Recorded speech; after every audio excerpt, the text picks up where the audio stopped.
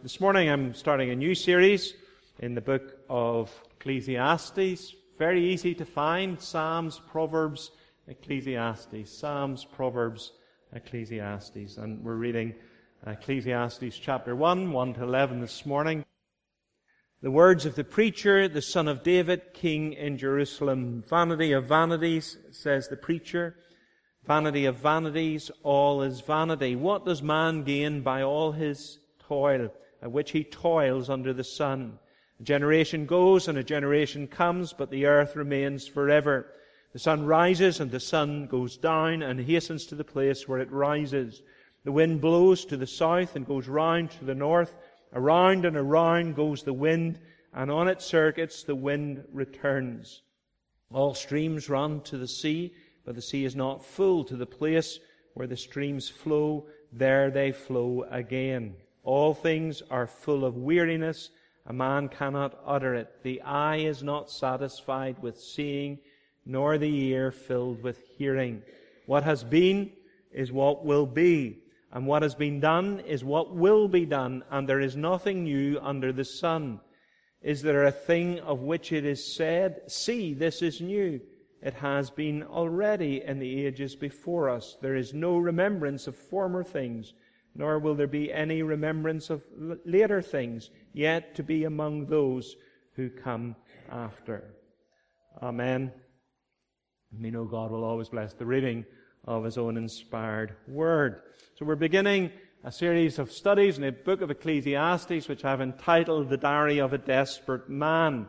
And this morning I simply want to introduce the book, and we want to do that by looking at the first 11 verses. Someone has called Ecclesiastes a book whose time has come.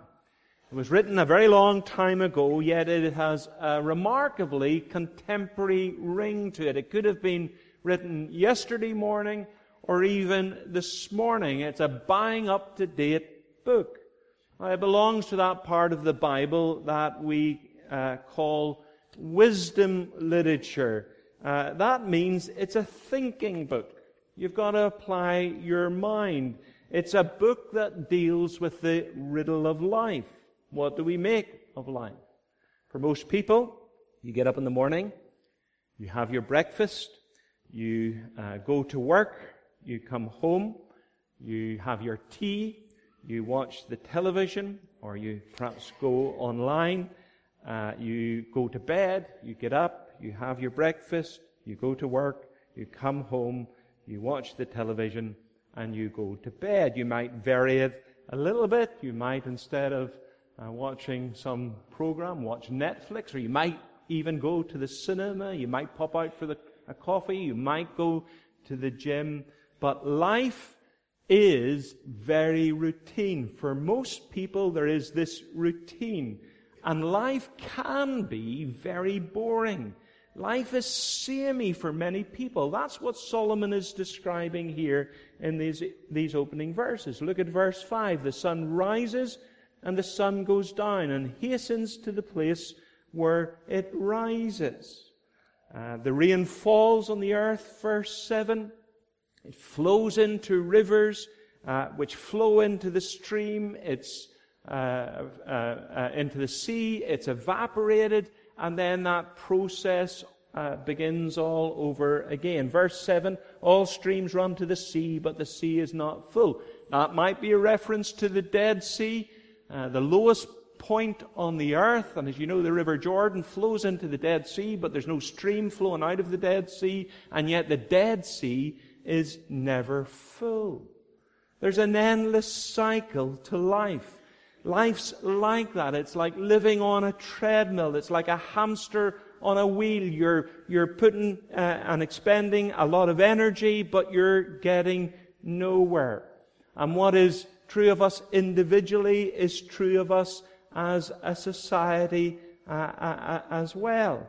Look at verse 4. A generation goes and a generation comes, but the earth remains forever.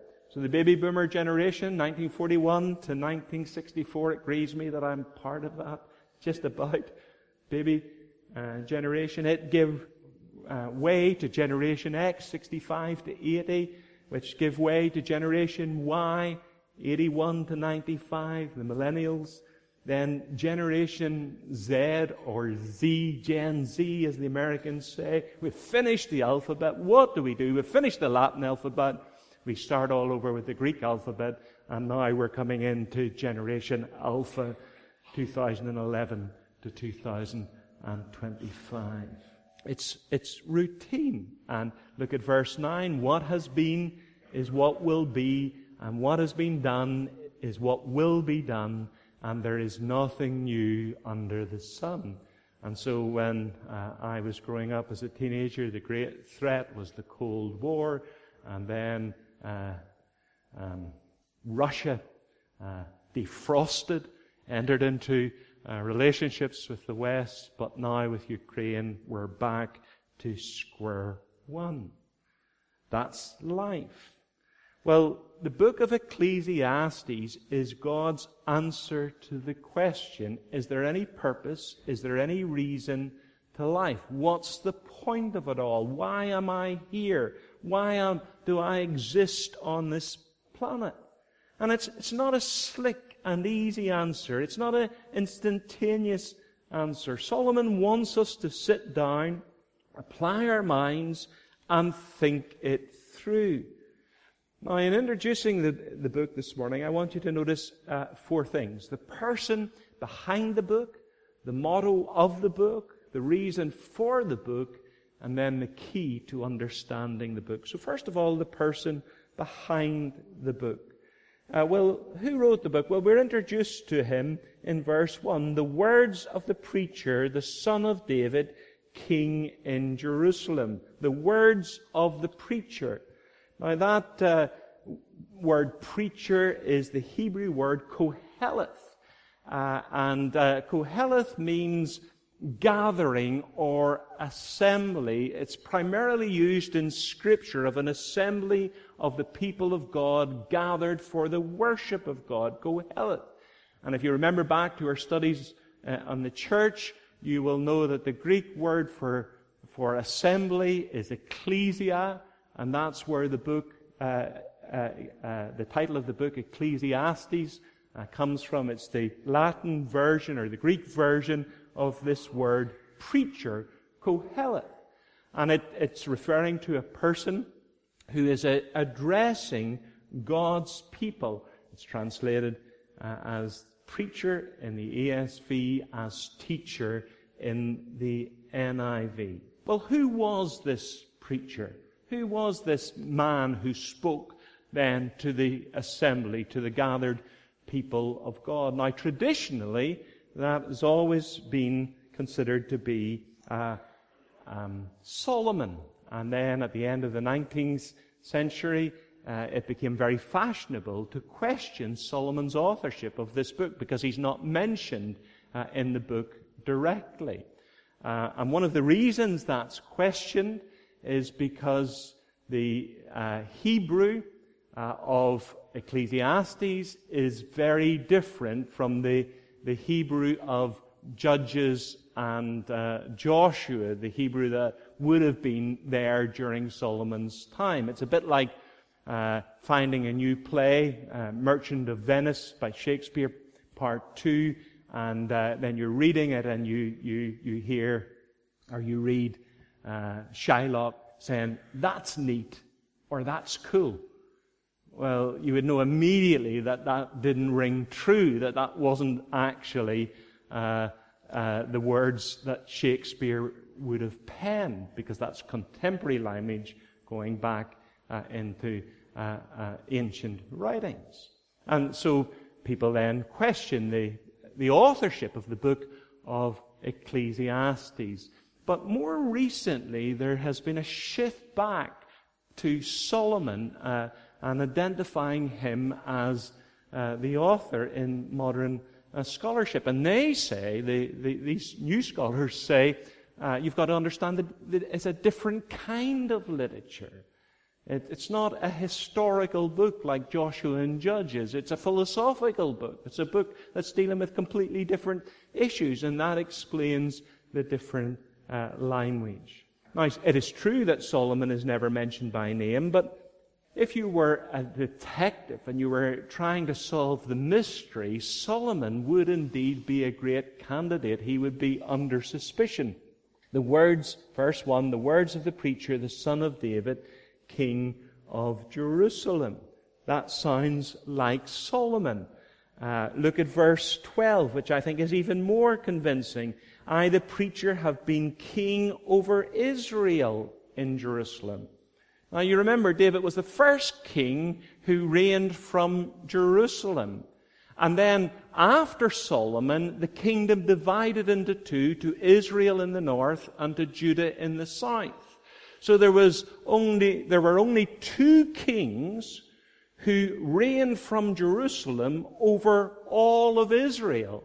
And that seems to be confirmed that Solomon was the author of the book. If you go down to verse 9 of chapter 2, we're told, so I became great and surpassed all those who were before me in Jerusalem. And the greatness of Solomon, the glory of his reign, was proverbial. He was blessed with great wisdom. He categorized animals and plants according to 1 Kings 5. He was a man of great intellect and great wisdom, and his reign knew great glory. That sounds like Solomon. We're told in the last chapter, in chapter 12 and verse 9, that the author of this book also wrote many proverbs. And we know from 1 Kings that Solomon wrote 3,000 proverbs and 1,005 songs. Perhaps he comes closest to identifying himself in chapter 7 and verse 27. Just look that up with me. Chapter 7 and verse 27. Behold, this is what I found, says the preacher, while adding one thing to another to find the scheme of things which my soul has sought repeatedly, but I have not found. One man among 1,000 I found, but a woman among all these I have not found. And that sounds very sexist, doesn't it? He says, as the NIV says, I could find one man upright in 1,000. But in 1,000 women, I couldn't find one upright woman. Well, that sounds sexist, misogynist, and it would be if Solomon wasn't writing out of his own experience. He is not generalizing or dogmatizing in making these remarks about women, but he's writing out of his own personal experience. And although we find it incredible to take in, Solomon had 1,000 women, 1,000 concubines, 1,000 mistresses. So he's referring to his experience, and what he is saying, he says, out of all those around me, I could only find one man in 1,000. And in my harem, I could only, there was no woman that I could trust. Well, that sounds like Solomon, because Solomon was the playboy of the ancient world. The Bible tells us he ruined his life on women and horses. I suppose the equivalent would be on women and fast cars, sex, drugs, and rock and roll. The story of Solomon is a sad story. He started with so many advantages. He had a godly father, and he was so gifted by God, so much promise in his early life. And then, to use a modern expression, he blew it all. And some people have suggested that what we have here in Ecclesiastes is Solomon's repentance in his old age. Ecclesiastes is Solomon's equivalent of David's Psalm 51, where he confesses his sin. That as an old man, he's looking back on a wasted life, and he expresses his regrets and declares his repentance. Solomon seems to have been the man that wrote the book, and he wants us, through the pages of his diary, to understand the big issues of life and how dangerous it is to live life without reference to God. One of the wisest and wealthiest men who ever lived, but at the same time, one of the most reckless and wasted lives that we would ever read about. And what we're going to do in our studies is to look at life through the eyes of Solomon. As Derek Kidner says, we're going to put on the mantle of Solomon, and we're going to consider life, the man behind the book. The second thing I want you to notice is the motto in the book. You see it there in verse 2 of chapter 1. Vanity of vanities, says the preacher. Vanity of vanities, all is vanity. This is the motto that keeps cropping up again and again on the pages of this book. The word vanity is used 80 times. Vanity of vanities, some 30 times. Now, it's not vanity in the sense that we use that word meaning proud or conceited. Vanity in the sense of meaning empty or without substance. The Hebrew word is the word hebel, which refers to a puff of breath, a vapor. It's a word that's used of something that is passing, that is insubstantial, that is transitory, something that's without any kind of lasting substance. I don't think the NIV, translating it meaningless, has just captured the word completely. Eugene Peterson in the Message translates it as smoke. Nothing but smoke. Everything is smoke. One commentator translates it utterly futile, utterly futile. The whole thing is futile. Now, isn't life like that for many people? One contemporary Russian author describes life as a country with no signposts because there is nowhere to go. Is that what life is like for you? Modern existential philosophy tells us that we've got to live for the moment because the moment is all that we have. But you don't have to be an existentialist philosopher to live like that. Remember the film Alfie, made in 1966, starring Michael Caine, remade in 2004 with Jude Law. Cilla Black sings the opening song of those two films, and she asked the question, what's it all about, Alfie? Is it just for the moment we live? What's it all about? Is it just for the moment we live? That there's no purpose, there's no meaning to life, so we live for the moment because the moment is all that we have.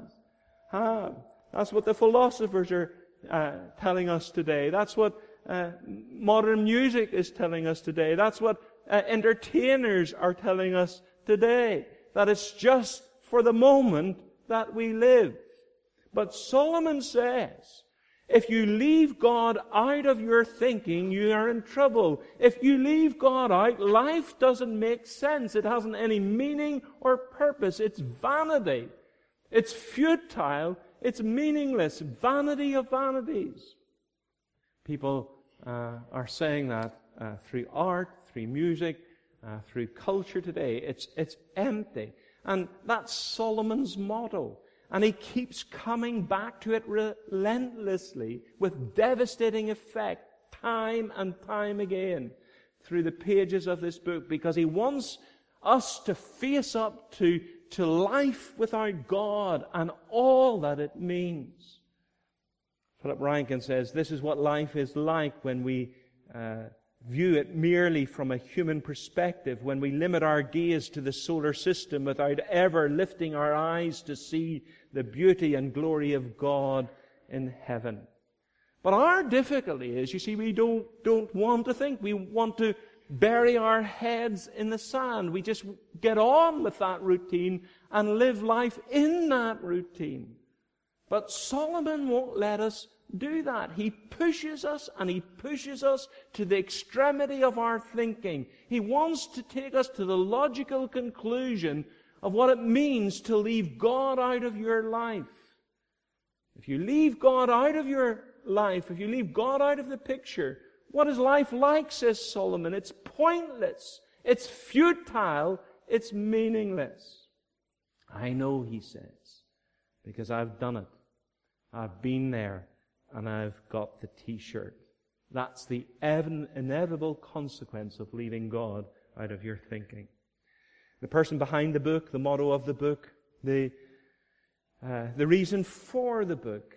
Is Solomon trying to depress us when he describes life as vanity of vanities? Why is he saying this relentlessly? That's his motto, but why is he saying vanity of vanities? Why does he do this? Well, there's a very interesting verse in Romans chapter 14 and verse 15 and verse 4. Romans 15 and verse 4. For whatever was written in former days was written for our instruction, that through endurance and through the encouragement of the Scriptures we might have hope. You see what Paul is saying? Whatever was written, all the Old Testament Scriptures were written for our instruction, that we might have hope. That far from being a depressing book, Ecclesiastes is intended to give us hope. C.S. Lewis believed that Ecclesiastes shouldn't be in the Bible. He said it's a totally hopeless book, a futile book. It had nothing to say that was worthy of God. Well, according to Paul, he was wrong, because whatever was written before was written to give us hope. Why is this book written? Why is this book in our Bible? It's to give us hope. It is intended to inspire hope, to give meaning and purpose to life. Sometimes we say you've got to be cruel to be kind. Well, that's what Solomon's doing with a brutal honesty and to devastating effect. He explores the secular view of life, and he forces us to face up to that life and then pulls the rug out from under our feet that we might fall upon God. So the answer is cumulative, and by the time you reach chapter 12 and verse 13, he says, this is the whole conclusion of the matter. Fear God and keep His commandments, for this is the whole duty of man. In the Hebrew, the word duty isn't actually there. This is man, to fear God and keep His commandments. This is why we were made. This is why we were created, to reverence God, to worship God, to glorify God, to fear God, and to live a life that is pleasing to Him. So then what seems at first to be a book of despair is in fact a book that has a strong and powerful message of hope. The person behind the book, the motto of the book, the reason for the book, and the key to understanding the book. Look at verse 3. What does man gain by all the toil at which he toils under the sun? It is a difficult book, and it's a difficult. If you've ever read through the book of Ecclesiastes, sometimes you're scratching your head and you're asking yourself, what on earth is Solomon saying? One of the ancient rabbis in Israel said, "Oh, Solomon, where is your wisdom? You not only contradict your father David, but you even contradict your own words." And at times it does seem like that Solomon is actually contradicting something that he has just said. Well, the key to understanding the book is that phrase, under the sun. Now, if you go through the book of Ecclesiastes, and every time you see that phrase, under the sun, just underline it, and then go through the book, and every time God is mentioned, circle that. Then you'll see at a glance where and what the message of hope is. Because Solomon is looking at life from two angles. He's looking at life under the sun, the secular view of life, But every now and then he brings God in. And what a difference that makes. Let me illustrate that for a moment. So the Jehovah's Witnesses call at your door and they say, don't you believe in the doctrine of soul sleep? That when you die there's nothing more to come, and that's the end of it. Do you know Ecclesiastes teaches that? And they turn to Ecclesiastes chapter 9 and verse 4. But he who is joined with all the living has hope. For a living dog is better than a dead lion. For the living know that they will die, but the dead know nothing. And they have no more reward, for the memory of them is forgotten. Their love and their hate and their envy have already perished, and forever they have no more share in all that is done under the sun. So the Jehovah's Witnesses say, you're dead, that's it, there's no hope, there's nothing more. But that's from life under the sun. And then you come to Ecclesiastes chapter 12 and verse 6. Before the silver cord is snapped, or the golden bowl is broken, or the pitcher is shattered at the fountain, or the wheel is broken at the cistern, and the dust returns to the earth as it was, and the spirit returns to God who gave it. You see, now if you were just reading Ecclesiastes, you'd say, oh, there's a contradiction there. Well, it's not a contradiction. It's life under the sun. Leave God out of it, people say. Right, well, I'm going to leave God out of it. This is what life is like. Without God, it's vanity, it's meaningless, it's without substance. It's like a patch of fog or a puff of steam from the kettle. You grab onto it, you hold it, and it's gone. You open the window and it disappears. Steam or mist is the nearest thing to nothingness that we have. And if you live your life like that, you're going to be left empty, and there's going to be no substance to your life. Life under the sun. Derek Kidner says, the function of Ecclesiastes is to bring us to the point where we begin to fear that such a comment, all is vanity, is the only honest one. We face an appalling inference that nothing has meaning, nothing matters under the sun. But then he says, Ecclesiastes opens the door of life above the sun. Life lived in the presence of God. Then he asks you then, where do you live your life? Do you live life under the sun, which is meaningless and futile and hopeless? Or do you live your life above the sun in the presence of God? Some scholars point out that the phrase vanity of vanities is actually a parody of that other phrase that appears in Scripture, holy of holies. Now, you know the holy of holies in the Old Testament was that cube. It was perfectly square. It was a perfect cube where that held the Ark of the Covenant, where God was said to dwell. And you either live your life under the sun, which is vanity of vanities, or you live your life in the holy of holies, in the presence of God.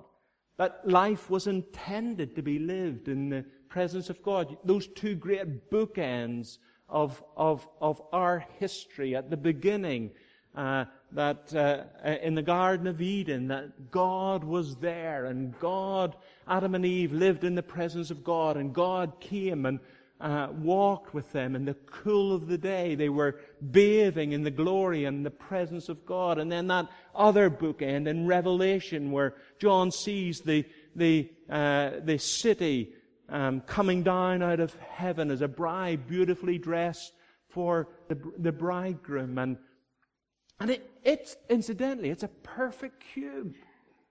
That new city comes as a perfect cube. There's only one other perfect cubits in the Bible. It's the Holy of Holies. And this city comes down and it descends. And John tells us there was no temple there. Well, why was there no temple? Because it was all temple. Because heaven is living in the presence of God forever and ever and ever. Now, where do you live your life? Are you living for the here and now? You remember in James chapter 4, he writes to professing Christians who are saying, we'll go to this city and we'll make some money, and we'll go to that city and we'll make some more money, and we'll jet set somewhere else around the world, and we'll live our lives just as we like without consulting the will of God. And James says, what is your life? It's a vapor that appears for a little while, empty, meaningless, vanity. It's like a vapor that appears for a little while, and then disappears. Puff of steam from the kettle. And then we stand before God, and the books are opened, and the account of our lives are read, and it's all totaled up, and God says, it's meaningless. It's worthless. It's empty. I just want to say to you, if you're living your life under the sun, that's the road to dissatisfaction and depression. You'll never make sense of life, because what you try to attain, you will never have. All things are full of weariness. A man, verse 8, a man cannot utter it. The eye is not satisfied with seeing, nor the ear filled with hearing. You'll never be satisfied. But if you live your life in the presence of God, if you live your life not under the sun, but above the sun, in respect to God, that's where fulfillment comes. That's where peace comes. That's where you find meaning and purpose in your life.